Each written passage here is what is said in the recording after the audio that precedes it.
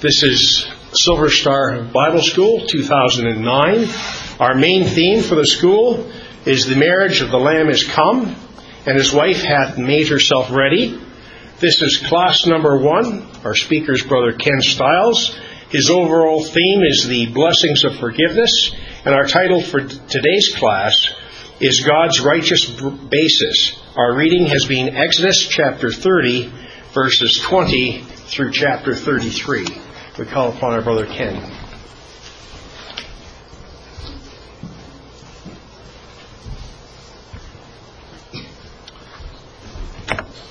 Thank you, Brother Mike, and good morning, everyone. We're quite pleased to be with you this week. It's a blessing and a privilege for Sister Diane and I to be among you. The subject we are to consider this week is a new subject for ourselves. We're still in the process, so to speak, of reviewing the wonder and the magnitude of forgiveness.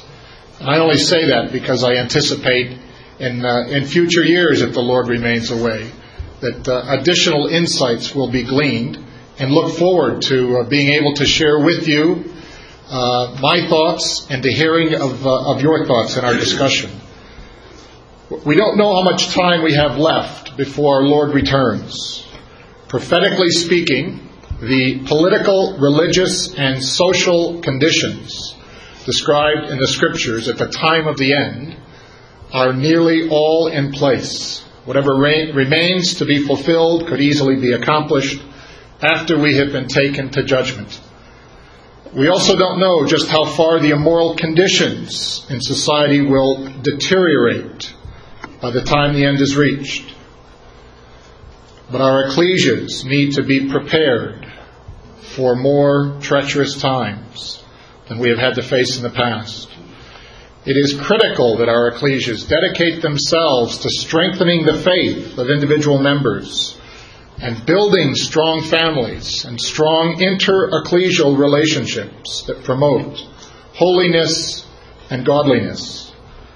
But another way for us to be prepared for the dark times that are prophesied about in the last days is to learn how to forgive one another and to encourage sinners, brethren and sisters who have fallen by the wayside, to be reconciled to God.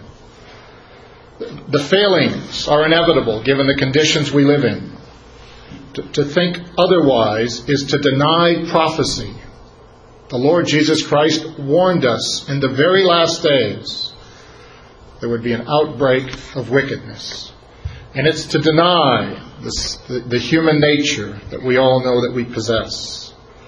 So that the failings of our members and our young people are likely only going to escalate as the day of our Lord approaches. How we respond to those failings as ecclesias, as individual members, as the sinners who fall victim to sin, and as those who are sinned against, will determine in the end whether sin will prevail when such circumstances arise, or God's righteous principles.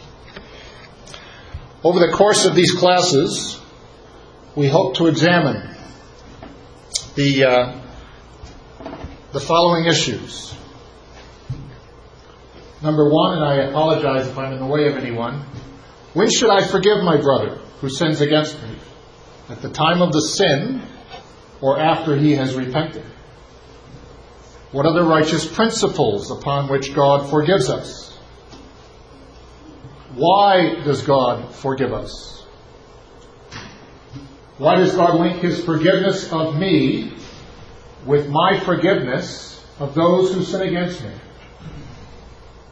When did Jesus forgive those responsible for His crucifixion? How are the memorial name, the character of God, and the eternal purpose and forgiveness all connected? What was the focus of Solomon's prayer in 1 Kings 8 at the time of the temple's dedication?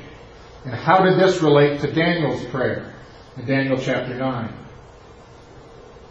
When did Joseph forgive his brothers?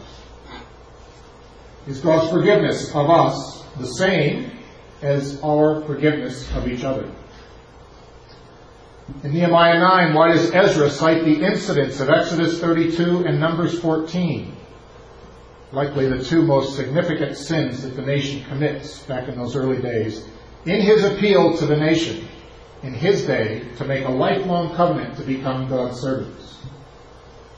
Will the basis of forgiveness in the kingdom be the same or different than it is today?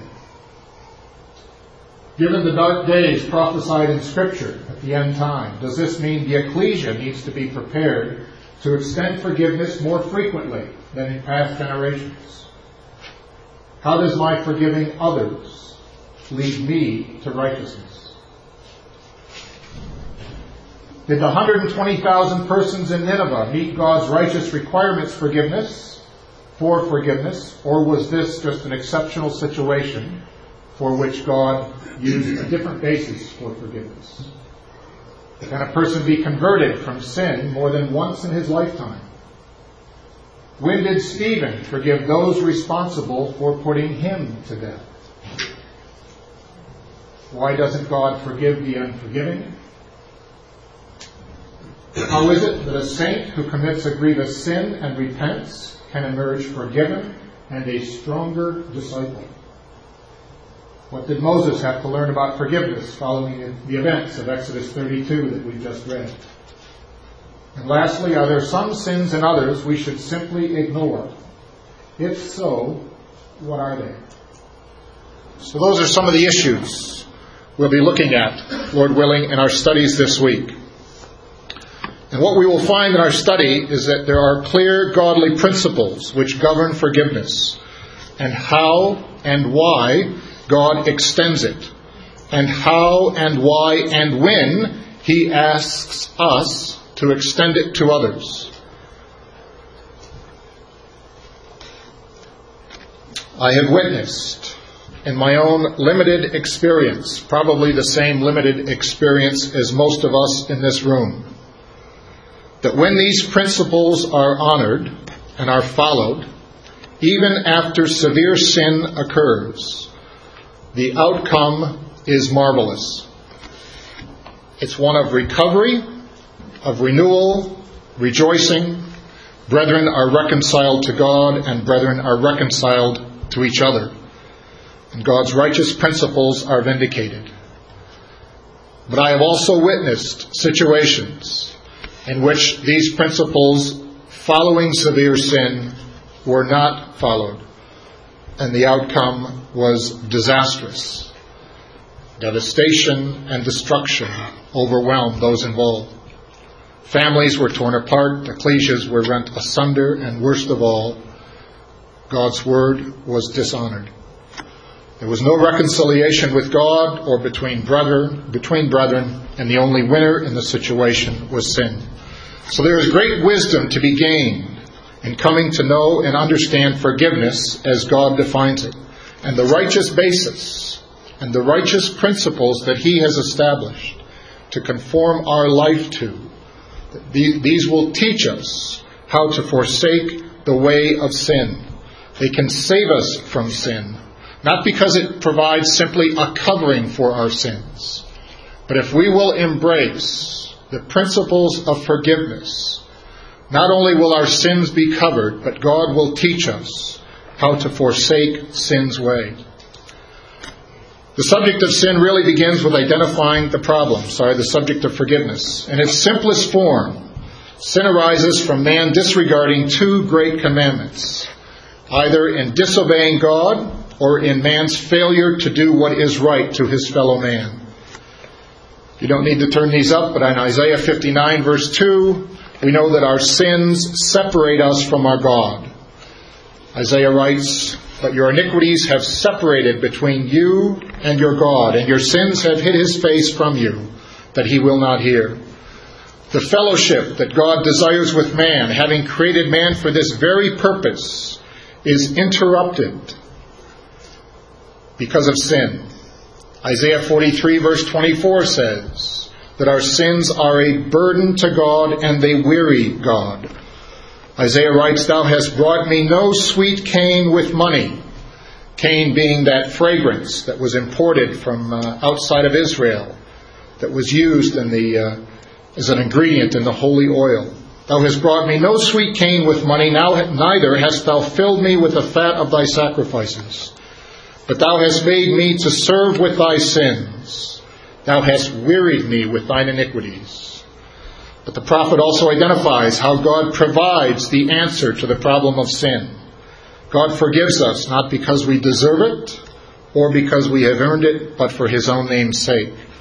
So in verse 25 of Isaiah 43, he writes, I, even I am he that blotteth out thy transgressions for mine own sake, and I will not remember thy sins.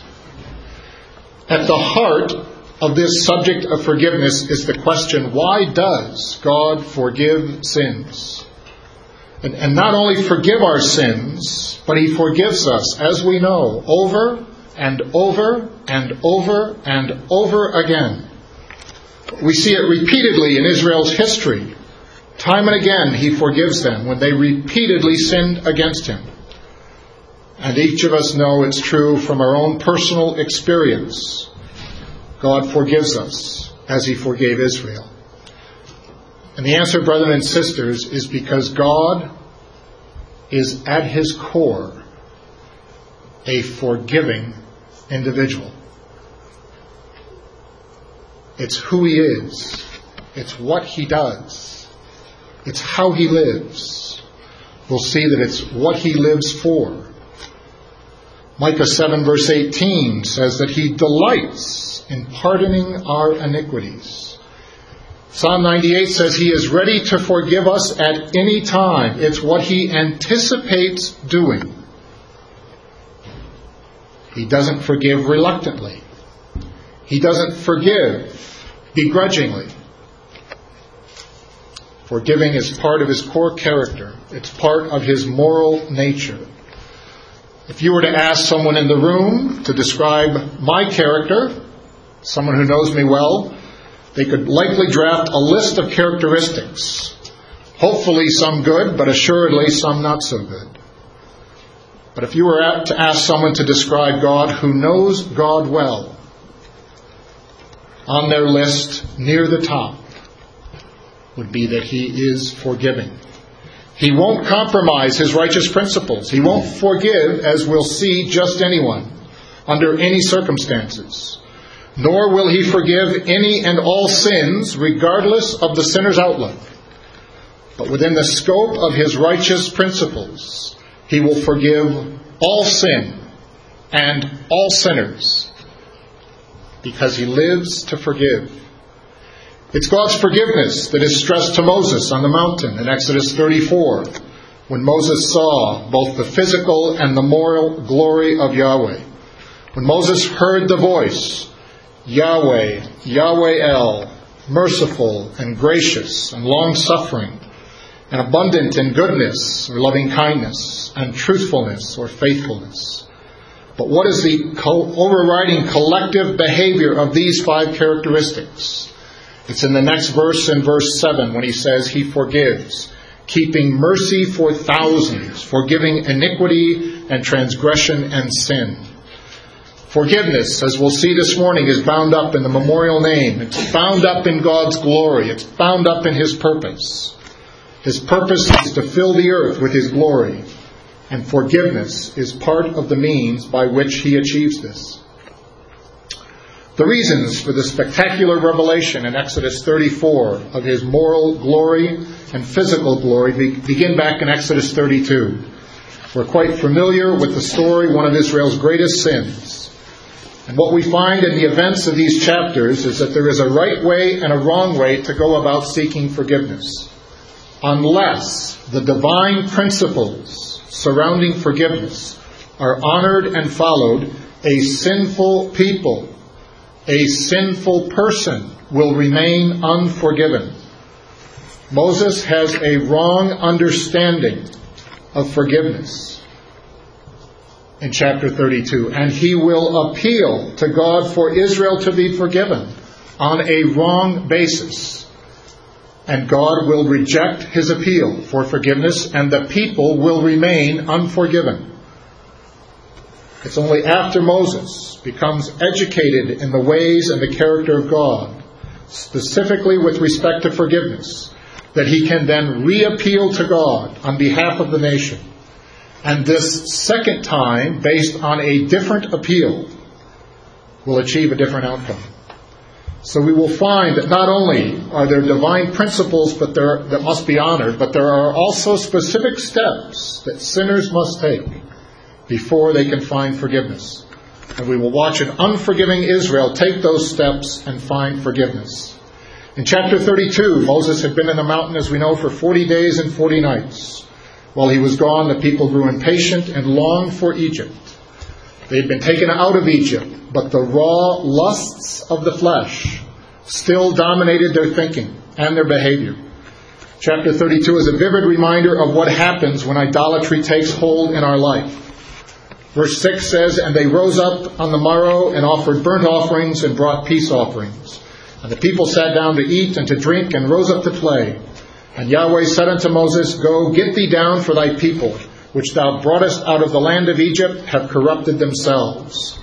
The word for corrupted there in verse 6 is the same word that we find back in Genesis 6, in the days of Noah.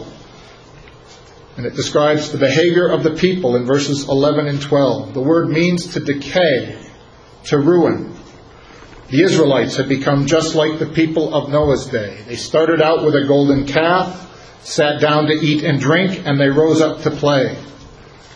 And the word for play there means to sport or to jest, and it's used of sexually immoral situation in Genesis 39, verse 14 and 17, regarding Potiphar's wife in the situation with Joseph.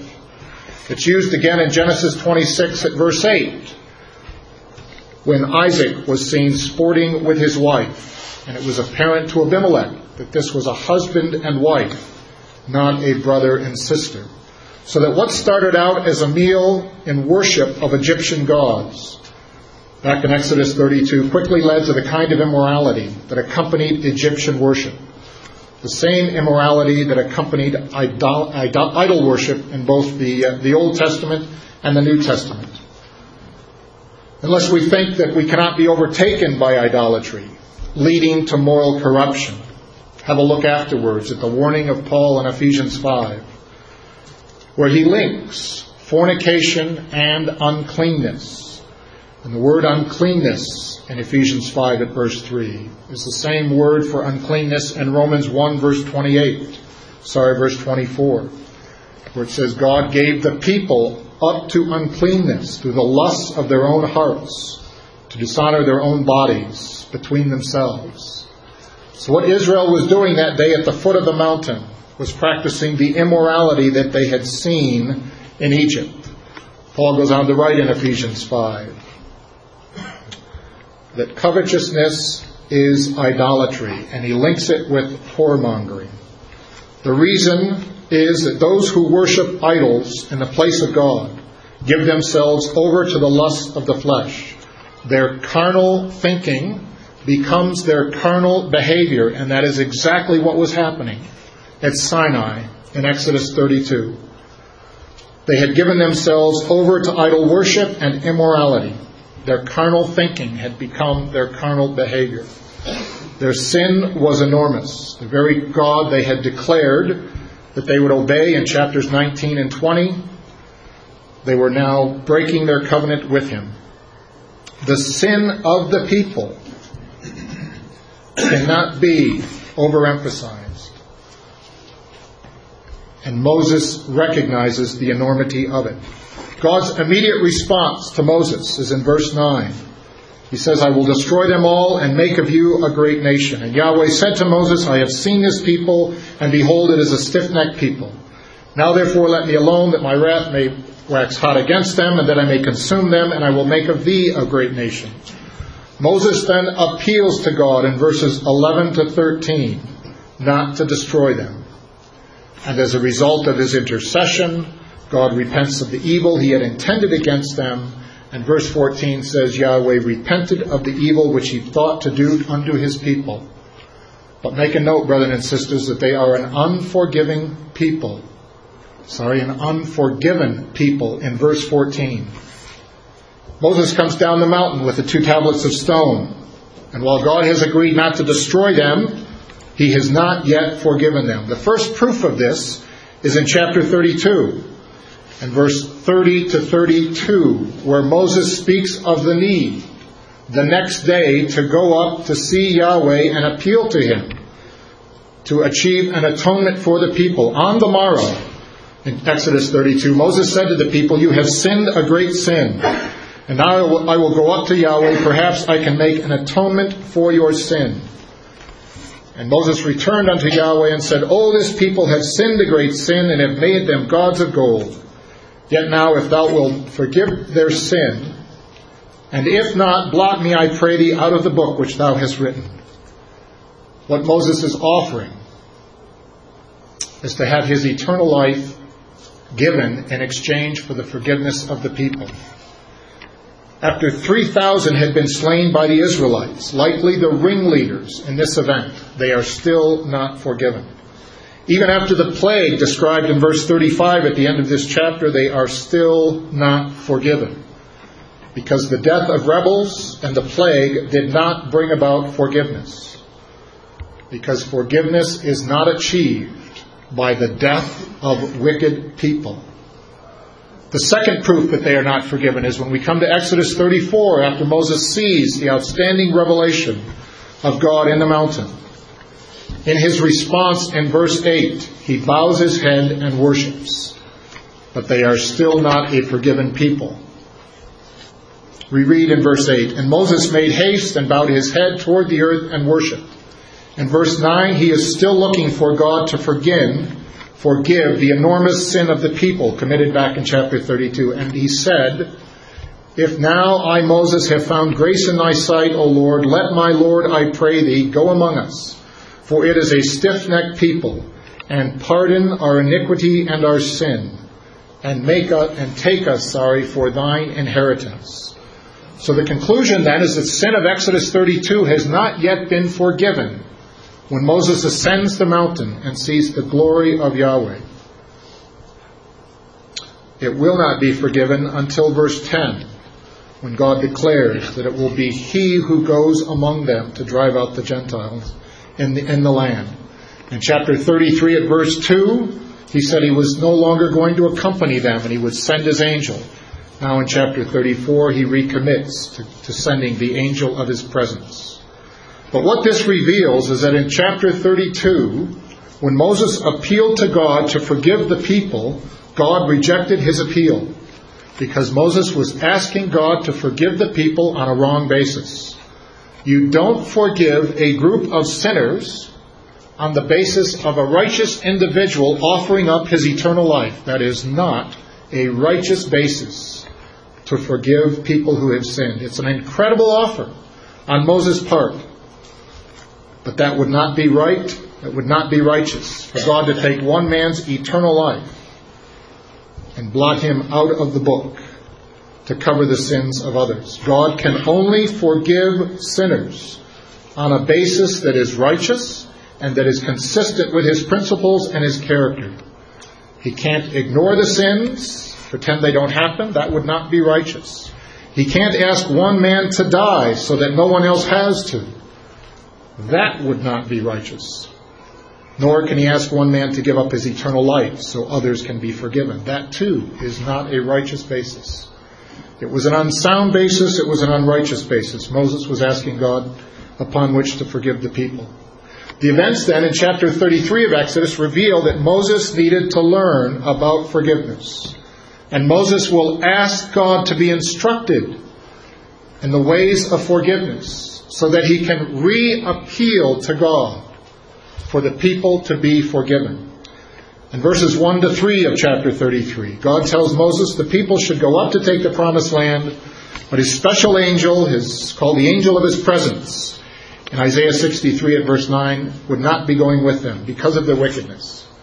And Yahweh said unto Moses in verse 1, "Depart and go up hence, thou and thy people which thou hast brought up out of the land of Egypt, unto the land which I swear unto Abraham, to Isaac, and to Jacob, saying, Unto thy seed will I give it. And I will send an angel before thee, and I will drive out the Canaanite, the Amorite, and the Hittite, and the Perizzite, the Hivite, and the Jebusite, unto a land flowing with milk and honey. For I will not go up in the midst of thee, for thou art a stiff-necked people, lest I consume thee in the way. Isaiah 59 verse 2 speaks of how our sins separate us from God. And this was now being experienced by the nation. This change that God announces in verses 1 to 3 greatly troubles Moses. And he will appeal now to God in chapter 33 to reconsider his decision and not to take away the special angel. In verses 4 to 6 of chapter 33, this change in God's relationship with the nation has a marked impact and a sobering impact on the people. Verse 4, and when the people heard these evil tidings, they mourned, and no man did put on his ornaments. For Yahweh had said unto Moses, say unto the children of Israel, ye are a stiff-necked people. I will come up into the midst of thee in a moment and consume thee. Therefore now put off thy ornaments from thee, that I may know what to do unto thee. And the children of Israel stripped themselves of their ornaments by the Mount Horeb. The people respond to God's declaration that he would no longer go with them with weeping and putting off their ornaments, used in the evil events of chapter 32. It's a repentant people in chapter 33. They are changing their thinking. They are changing their heart, which is how we'll see tomorrow, Lord willing, is the New Testament meaning of repentance. It's a converted people in chapter 33. They are now walking in a different direction. Again, a reflection of the New Testament definition of being converted. They are a different people. Moses moves the tent of meeting outside the camp to reflect God's displeasure with the people. And each day he would arise and go outside the camp to commune with God. And note the impact that this has upon the people in verses 7 to 10. And Moses took the tabernacle and pitched it without the camp, afar off from the camp, and called it the tabernacle of the congregation. And it came to pass that everyone who sought Yahweh went out under the tabernacle of the congregation, which was without the camp. And it came to pass when Moses went out unto the tabernacle, that all the people rose up and stood, every man at his tent door, and looked after Moses until he was gone into the tabernacle. And it came to pass, as Moses entered into the tabernacle, the cloudy pillar descended and stood at the door of the tabernacle, and Yahweh talked with Moses. And all the people saw the cloudy pillar stand at the tabernacle door, and all the people rose up and worshipped, every man in his tent door. No more sitting down to eat and drink, and then rising up to play. Now they are rising up to worship. There are textual connections that the record draws our attention to between chapter 32 and chapter 33 to underscore the fact that the idolatrous people of chapter 32 are now a repentant people in chapter 33. It's the same Hebrew word for rose up in chapter 32 verse 6 that's used in connection with immorality, that we see referenced in chapter 33 in verse 8 and verse 10. It's the same word for worship in chapter 32 at verse 8 in connection with the golden calf, as we see in chapter 33 and verse 10. In chapter 32, they sat down to eat and drink and rose up to play and worship a golden calf. But in chapter 33, when they see the cloudy pillar descend, they rose up to worship Yahweh. Each man at his tent door. A remarkable scene in light of the events of chapter 32. There is Moses going outside the camp each morning to commune with God. And the people take note. And when they see the cloud descend, they bow their heads and worship. As further proof of their changed hearts, their response in chapter 33 is the very same response as Moses in verse 8 of chapter 34. When Moses saw the angel of Yahweh pass by, he bowed his head to the earth and worshipped. And this is now what the people are doing in chapter 33. In verse 13 of chapter 33, Moses makes a special appeal to God for a greater understanding of his ways. Now therefore I pray thee, if I have found grace in thy sight, Show me now thy way, that I may know thee, that I may find grace in thy sight, and consider that this nation is thy people. It's not that Moses doesn't know who God is. He has spent countless time and events with God leading up to this situation. But what Moses doesn't know is how God forgives. And therein lies the need for his education. The people remain unforgiven. And Moses is attempting to secure their forgiveness in chapter 33. Psalm 103, which we'll turn to in just a minute, links the issue of forgiveness with Moses seeking to know God's way. But before we turn there, notice the account in verse 13, because it identifies for us a pattern that needs to exist in our life.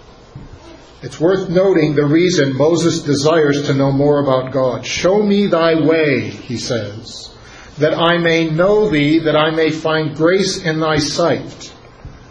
You see, there's a link between knowing God and learning about God, and then learning to live what we learn and finding grace in God's sight. We do not find grace in God's sight simply because we learned more about Him. But the piece between learning more about Him and finding grace in His sight comes in the middle. It's when we learn to live what we have learned about.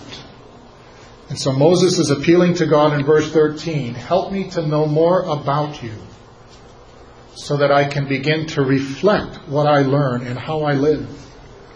So that once I am reflecting those principles and how I live, only then will I find grace in your sight. So finding the grace, being found acceptable by God, only results when we reflect His way and His ways in how we live. When we come to Psalm 103, we'll see the link between God's way and God's character and His forgiveness.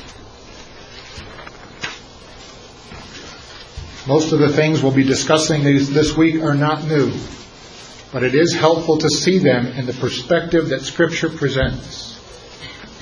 Verse 7 and 8 of Psalm 103 define what the ways of God are that Moses was asking to learn more about.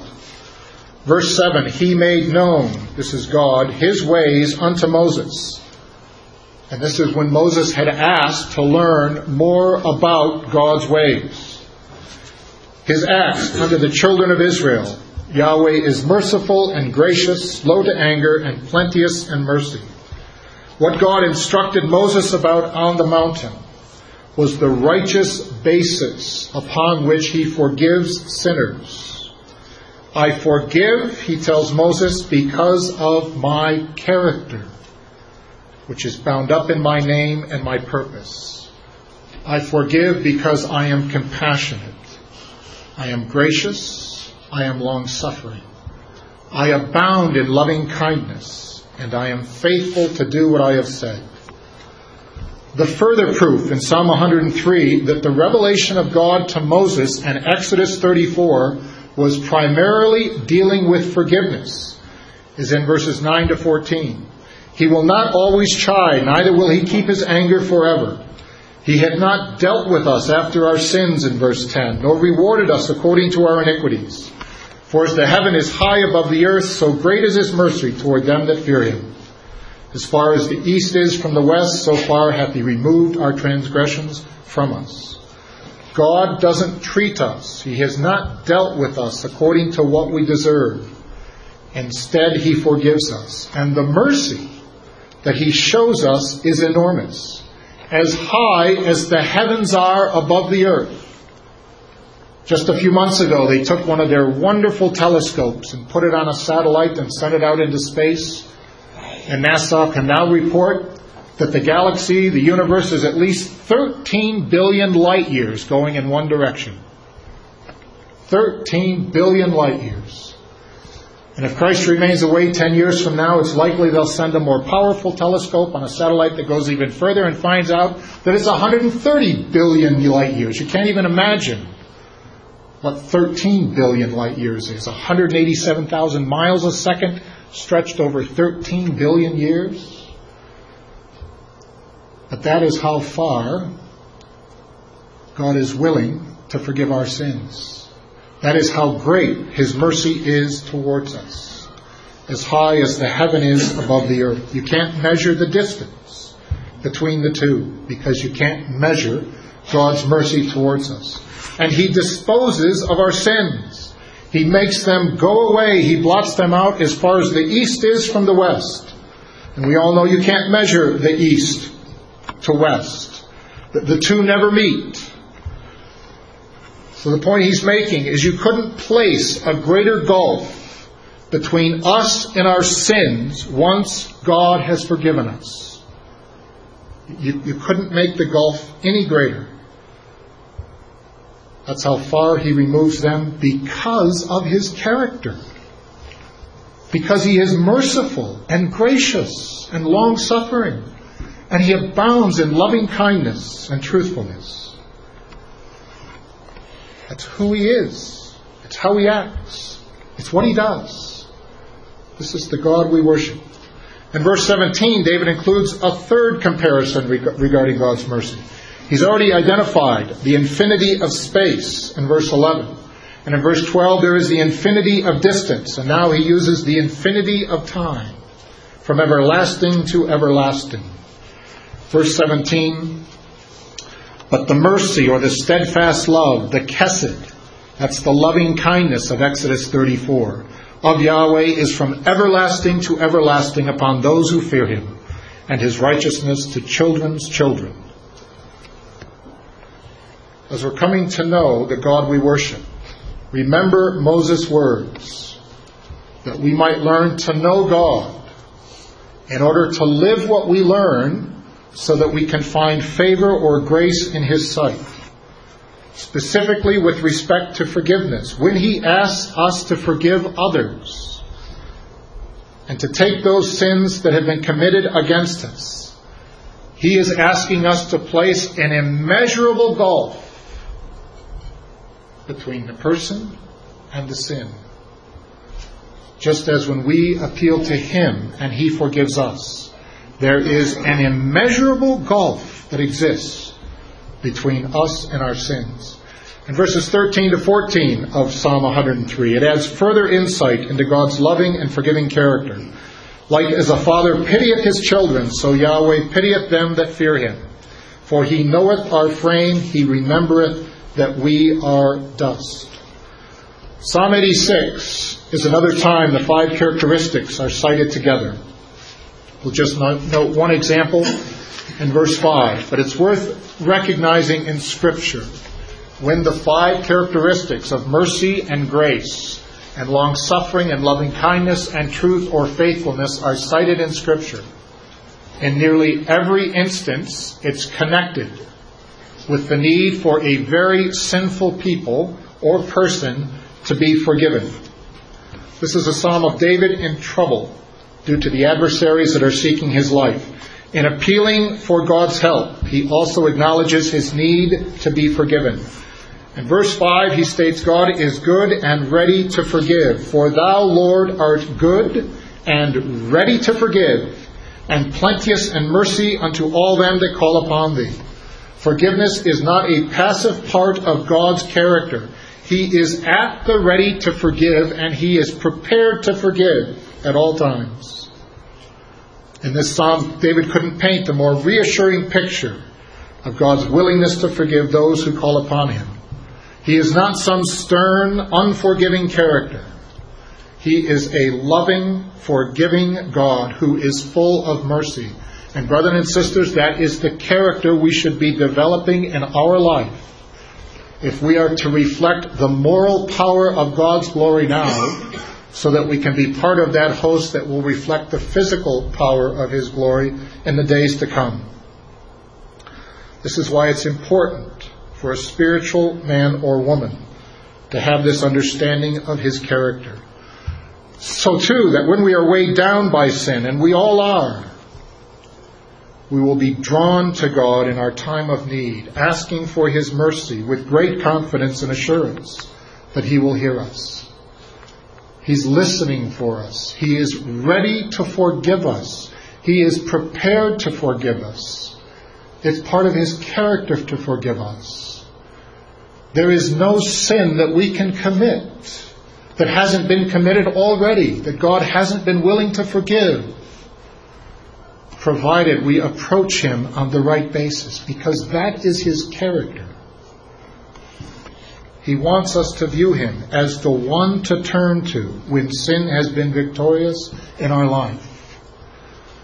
Not to be left wallowing in our discouragement and despair, as we can so naturally be, but to turn to Him in our time of need, because above all else, He is a forgiving God. He's not like the parent who gets so angry every time there's a mistake that the child actually becomes fearful of going to the parent and admitting the mistake because of the consequences that are suffered. And parents, if this is our response to our children's mistakes, how will they ever learn to confess their sins? We need to model God's forgiveness for our children and teach them by example. There are steps that the sinner needs to take, and we'll look at those tomorrow. But for the purposes of this morning's class, we want to underscore just how forgiving God is. But to avoid any misunderstanding, it's important to recognize that God's forgiveness is not extended to all men. The rest of Psalm 86 goes on to describe the character of the individual God will forgive, and to whom God has such a forgiving outlook. In verse 1, this person has a humble spirit. In verse 2, he's made a commitment to holiness. In verse 3, he cries daily to God. In verse 4, he lifts his soul up to God, expressing the idea of giving his whole being to God. In verse 11, he seeks to be taught so that he can walk in God's ways. So there is a link then between God's forgiveness and the way of life a person appealing for forgiveness is reflecting. Turn back to Exodus 34 now. This is the second time when Moses goes up the mountain and appeals to God to forgive the nation. In verse 9, after having seen the moral beauty of the divine personality being revealed and understanding the righteous basis upon which God forgives, He forgives on the basis of His character, on the basis of His eternal purpose. The nation now, a changed nation in chapter 33, in contrition, having confessed their sin, having repented, having changed their walk, God forgives them. Not because one man offered to give up his eternal life, but they are forgiven on the basis of God's righteous character. And God establishes the fact that sinners must conform their lives to the principles of this righteous character if they are looking to be forgiven. Exodus 34 is not the only place where God's character and eternal purpose are connected with forgiveness. They are connected because His purpose with the earth is to develop a sinful people to be part of that future purpose by transforming their character from walking after the flesh to walking after the Spirit. So it's not surprising. In fact, it's to be expected. Along the way, this people that God is looking to transform from walking after the flesh to walking after the Spirit are going to have numerous failings. And this is why God is willing to forgive them, because He has the end goal in mind. He understands that we are but dust. He understands the strength of the nature that we bear. So in light of His future purpose to fill the earth with His glory, He is quite willing to forgive us without compromising His principles.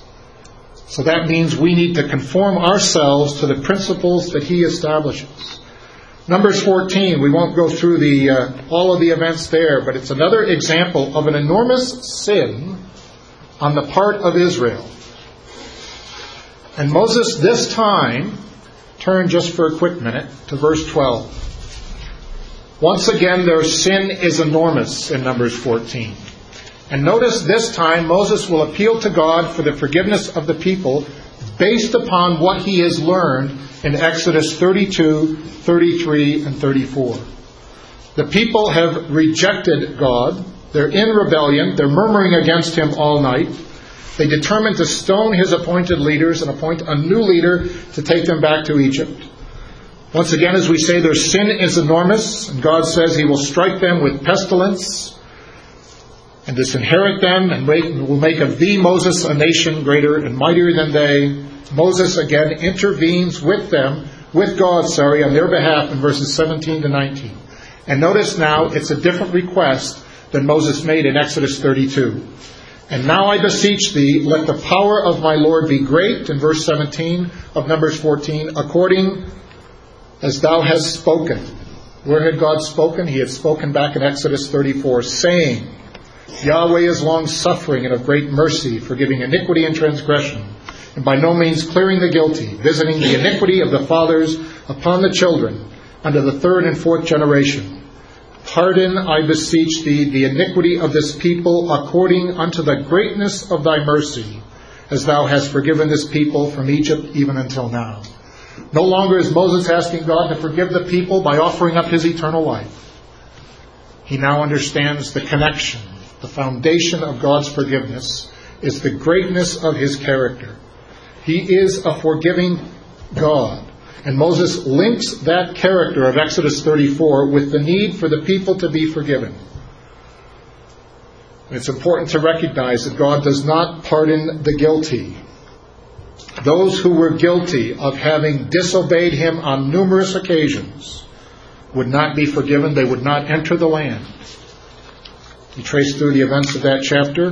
Verse 23, they shall not see the land, because they have rejected the character upon which God is building the future. And those who reject the character of God, who will not make mercy and grace and long-suffering and loving-kindness and truthfulness part of their character, those who repeatedly take advantage of God's forgiveness, who persist in rebelling against him, who will pick up stones to slay Moses, the Savior that God has sent to them to redeem them from Egypt. Those who want to go back to the very pleasures of life that God has redeemed them from, they will not be forgiven. They will not be redeemed, because they are electing not to be part of the future glory of God, because they are rejecting the character that was revealed to Moses in Exodus 34. So when we find, brethren and sisters, that we are weighed down by sin, or when we find that others have sinned against us, remember God's character. This is who he is. This is what he does. He is ready to forgive us. He delights in forgiving us, because he knows he is doing so with a purpose: to take a people who are committed to righteousness, and when they fail, even committing grievous sins, if they will respond as he has ordained and recommit themselves to the future that is coming, he will delight in forgiving them, because they can then too be part of his character and part of his name and part of his purpose.